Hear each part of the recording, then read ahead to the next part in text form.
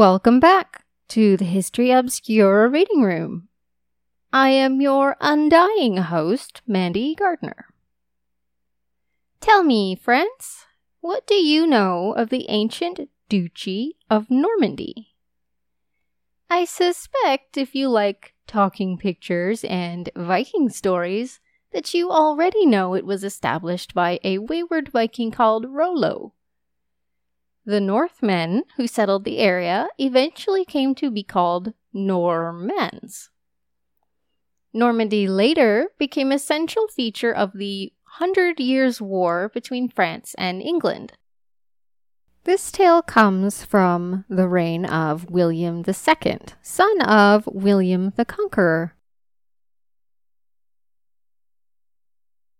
Once upon a time, in the 11th century, an Anglo-Saxon by the name Orderic Vitalis wrote the great Historia Ecclesiastica. This tome contained hundreds of stories of early medieval England and Normandy, including one true medieval ghost story.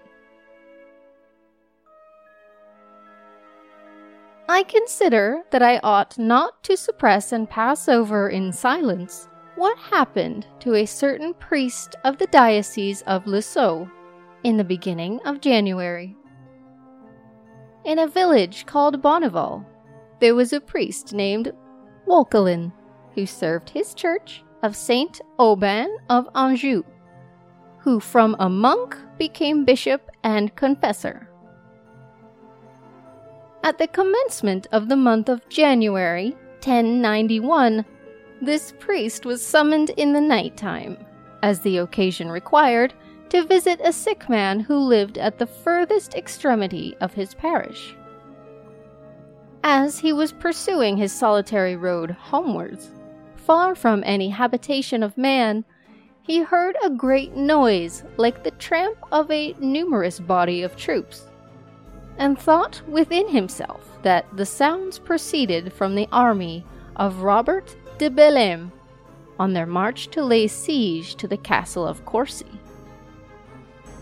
The moon, being in her 8th day in the constellation of the Ram, shed a clear light so that it was easy to find the way. Now the priest was young, undaunted, and bold, and of a powerful and active frame of body. However, he hesitated when the sounds, which seemed to proceed from troops on the march, first reached his ears, and began to consider whether he should take flight, to avoid being laid hold of and discourteously stripped by the worthless camp followers, or manfully stand on his defense if anyone molested him. Just then he espied 4 medlar trees in a field at good distance from the path, and determined to seek shelter behind them as fast as he could, until the cavalry had passed. But as he was running, he was stopped by a man of enormous stature, armed with a massive club, who, raising his weapon above his head, shouted to him, "Stand! Take not a step further!"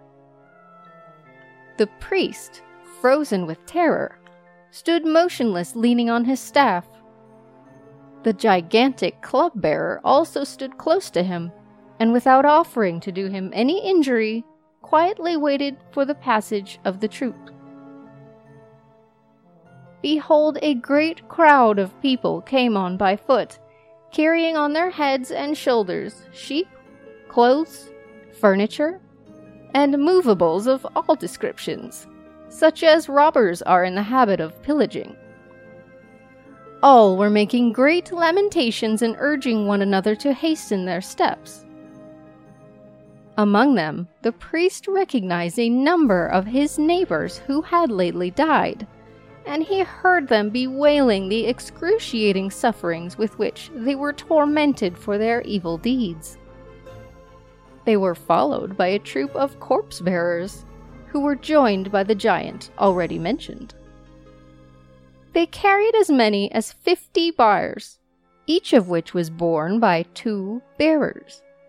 On these were seated a number of men of the size of dwarfs, but whose heads were as large as barrels. 2 Ethiopians also carried an immense trunk of a tree, to which a poor wretch was rudely bound, who, in his tortures, filled the air with fearful cries of anguish. For a horrible demon sat on the same trunk, and goaded his loins and back with red-hot spurs until the blood streamed from them. Walkelin distinctly recognized in this wretch the assassin of Stephen the priest, and was witness to the intolerable tortures he now suffered for the innocent blood he shed 2 years before, since which he had died without penance for so foul a crime. Then followed a crowd of women, who seemed to the priest to be innumerable. They were mounted on horseback, riding in female fashion, with women's saddles which were stuck with red-hot nails. The wind often lifted them a cubit from their saddles, then let them drop again on the sharp points. Their haunches, thus punctured with the burning nails, and suffering horrible torments from the wounds and the scorching heat, the women pitiably ejaculated, "Woe! Woe!" and made open confession of the sins for which they were punished, undergoing in this manner fire and stench and unutterable tortures for the obscene allurements and filthy delights to which they had abandoned themselves when living among men. In this company, the priest recognized several noble ladies, and beheld the palfreys and mules with the women's litters of others who were still alive. The priest stood fixed to the spot at this spectacle, his thoughts deeply engaged in the reflections it suggested. Presently, however, he saw pass before him a numerous company of clergy and monks, with their rulers and judges, the bishops and abbots, carrying croziers in their hands. The clergy and bishops wore black coats, and the abbots and monks cowls of the same hue. They all groaned and wailed, some of them called to Walkelin, and implored him in the name of their former friendship to pray for them. The priest reported that he saw among them many who were highly esteemed, and who, in human estimation, were now associated with the saints in heaven. He recognized in their number Hugh, Bishop of Lisieux, and those eminent abbots Manier of Evreux and Gerbert of Fontenelle, with many others whose names I either forget or have no desire to publish. Human judgment is often fallible, but the eye of God seeth the inmost thoughts. For man looks only to outward appearances. God searcheth the heart. In the realms of eternal bliss, the clear light of an endless day is shed on all around, and the children of the kingdom triumph in the joys which attend perfect holiness. Nothing that is unrighteous is done there. Nothing that is polluted can enter there. No uncleanliness, no impurity is there found. All the dross of carnal desires is therefore consumed in the fires of purgatory, and purified by sufferings of various degrees as the Judge eternal ordains. So that as a vessel cleansed from rust and thoroughly polished is laid up in a treasury, so the soul, purified from all taint of sin, is admitted into paradise, where it enjoys perfect happiness, unalloyed by fear or care. The priest, trembling at these appalling scenes, still rested on his staff, expecting apparitions still more terrible. And now there followed an immense army in which no color was visible, but only blackness and fiery flames. All were mounted on great war horses, and fully armed as if they were prepared for immediate battle, and they carried black banners. There were seen Richard and Baldwin, the sons of Count Gilbert who were lately dead, with so many others that I cannot enumerate them. Among the rest was Landry of Orbec, who was killed the same year, and who accosted the priest, and uttering horrible cries, charged him with his commissions, urgently begging him to carry a message to his wife.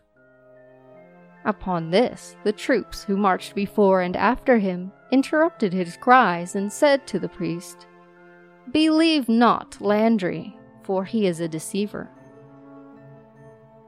This man had been made a viscount and a lawyer, and had raised himself from a very low origin by his talents and merit.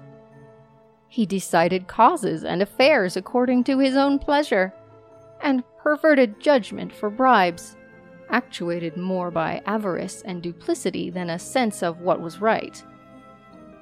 He was, therefore, justly devoted to flagrant punishment, and publicly denounced by his associates as a liar.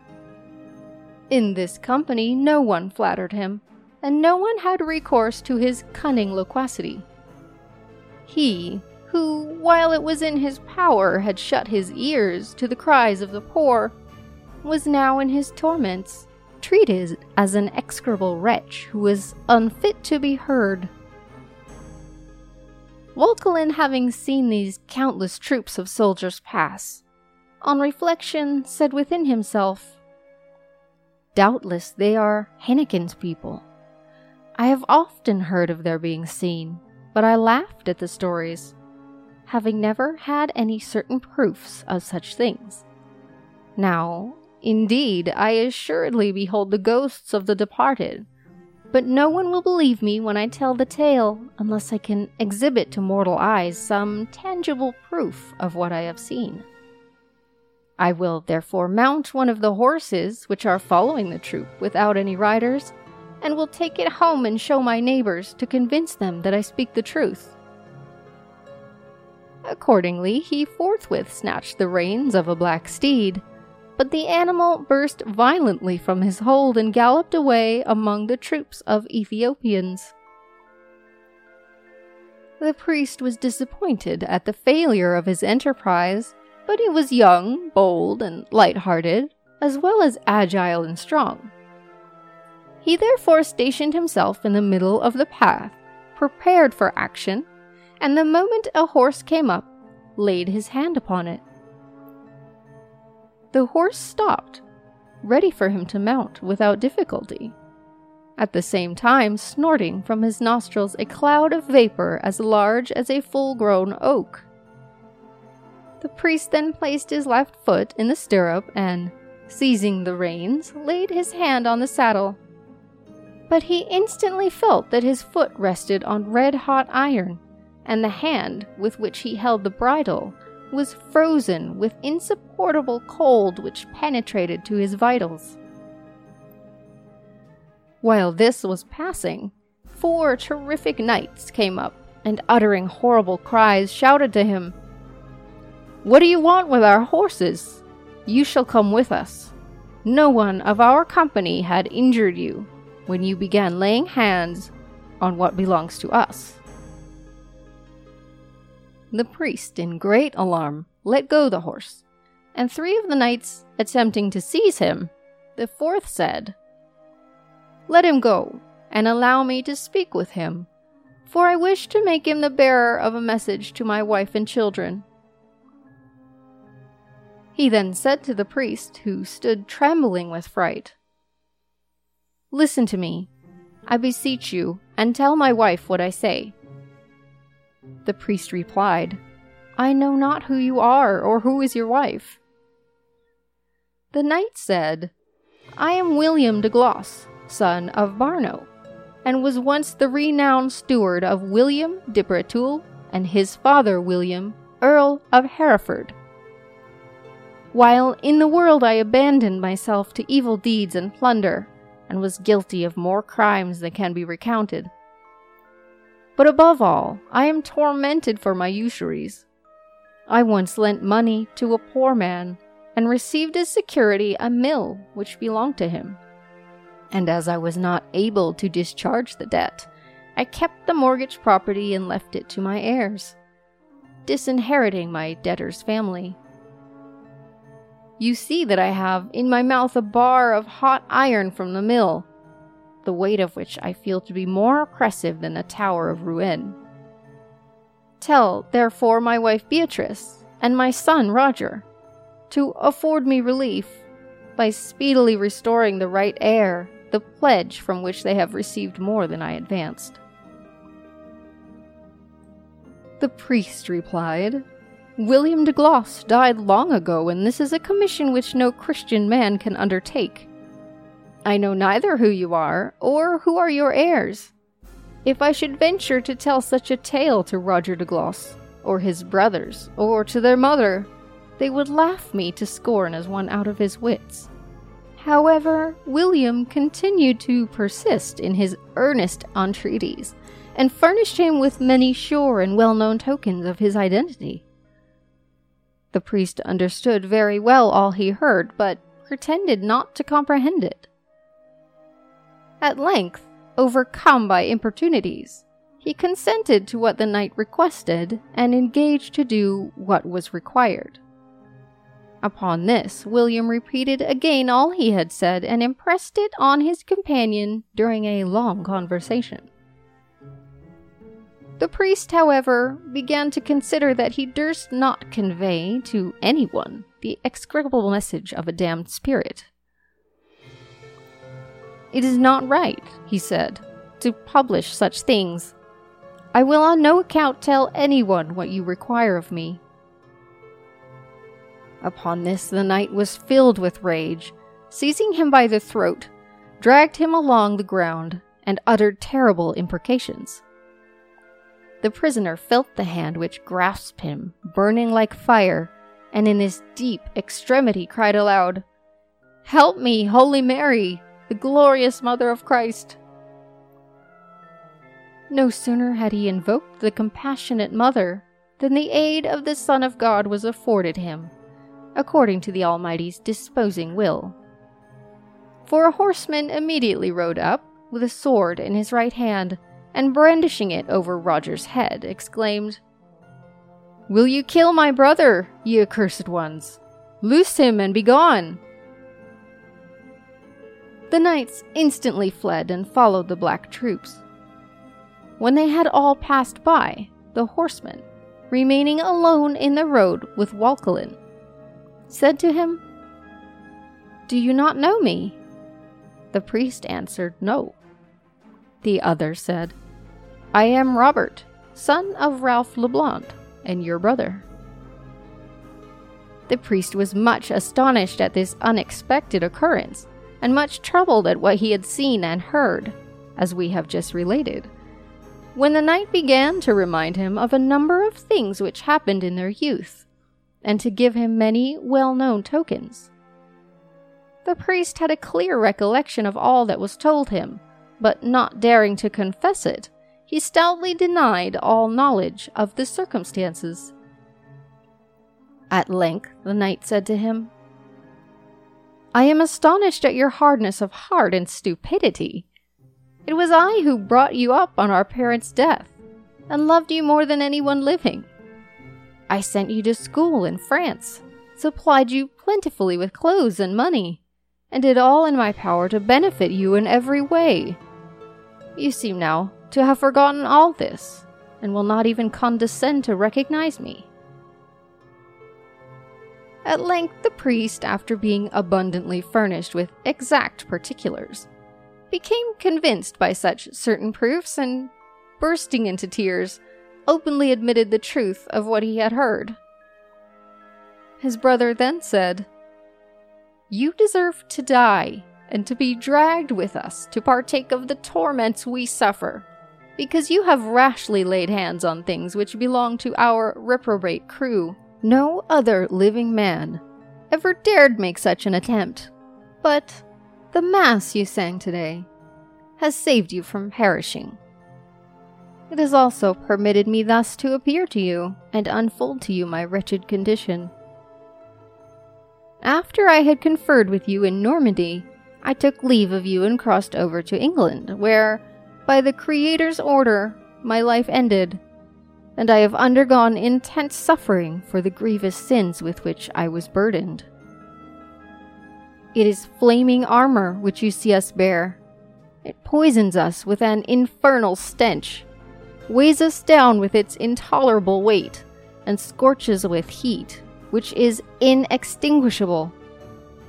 Hitherto I have been tormented with unutterable sufferings, but when you were ordained in England, and sang your first Mass for the faithfully departed, your father Ralph was released from purgatory, and my shield, which was a great torment to me, fell from my arm.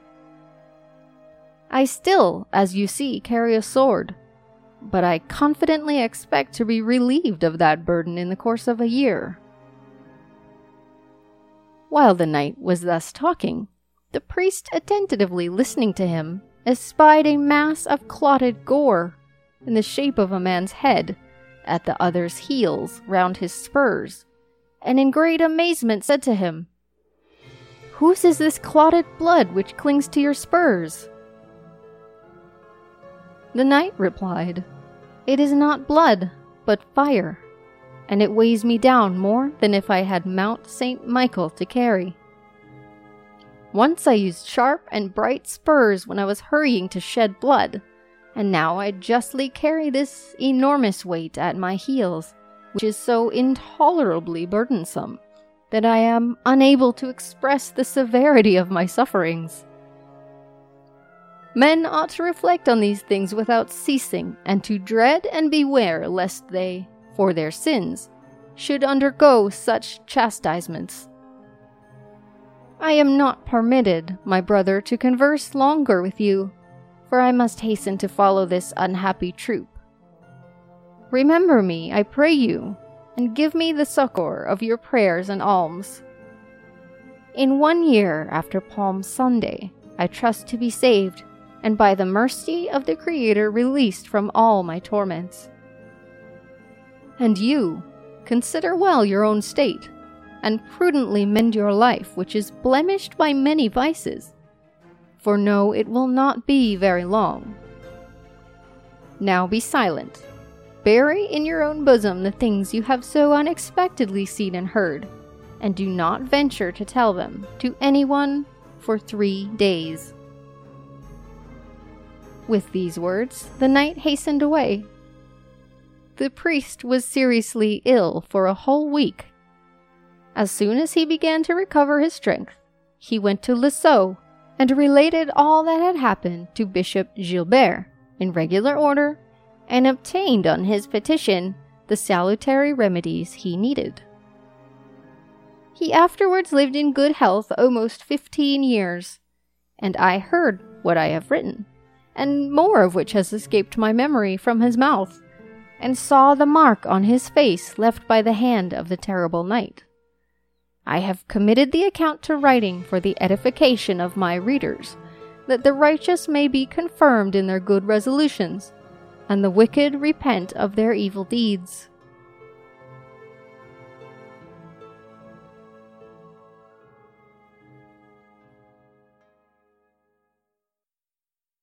Friends, ladies, gentlemen, heathens, and various intelligent creatures of the world, thank you for listening and hopefully subscribing to the History Obscura podcast.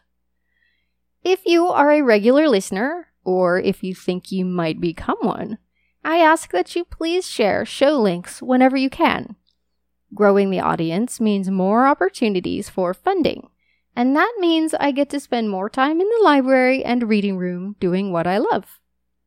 Also, if you'd like a few extra bedtime stories from time to time, do pop into our Patreon page at www.patreon.com/historyobscura. There, you can become a patron of the show for only $2, thus helping to supply the dear Lycoi with meat, and me with oats and sweet fruits. We appreciate it greatly. Good night!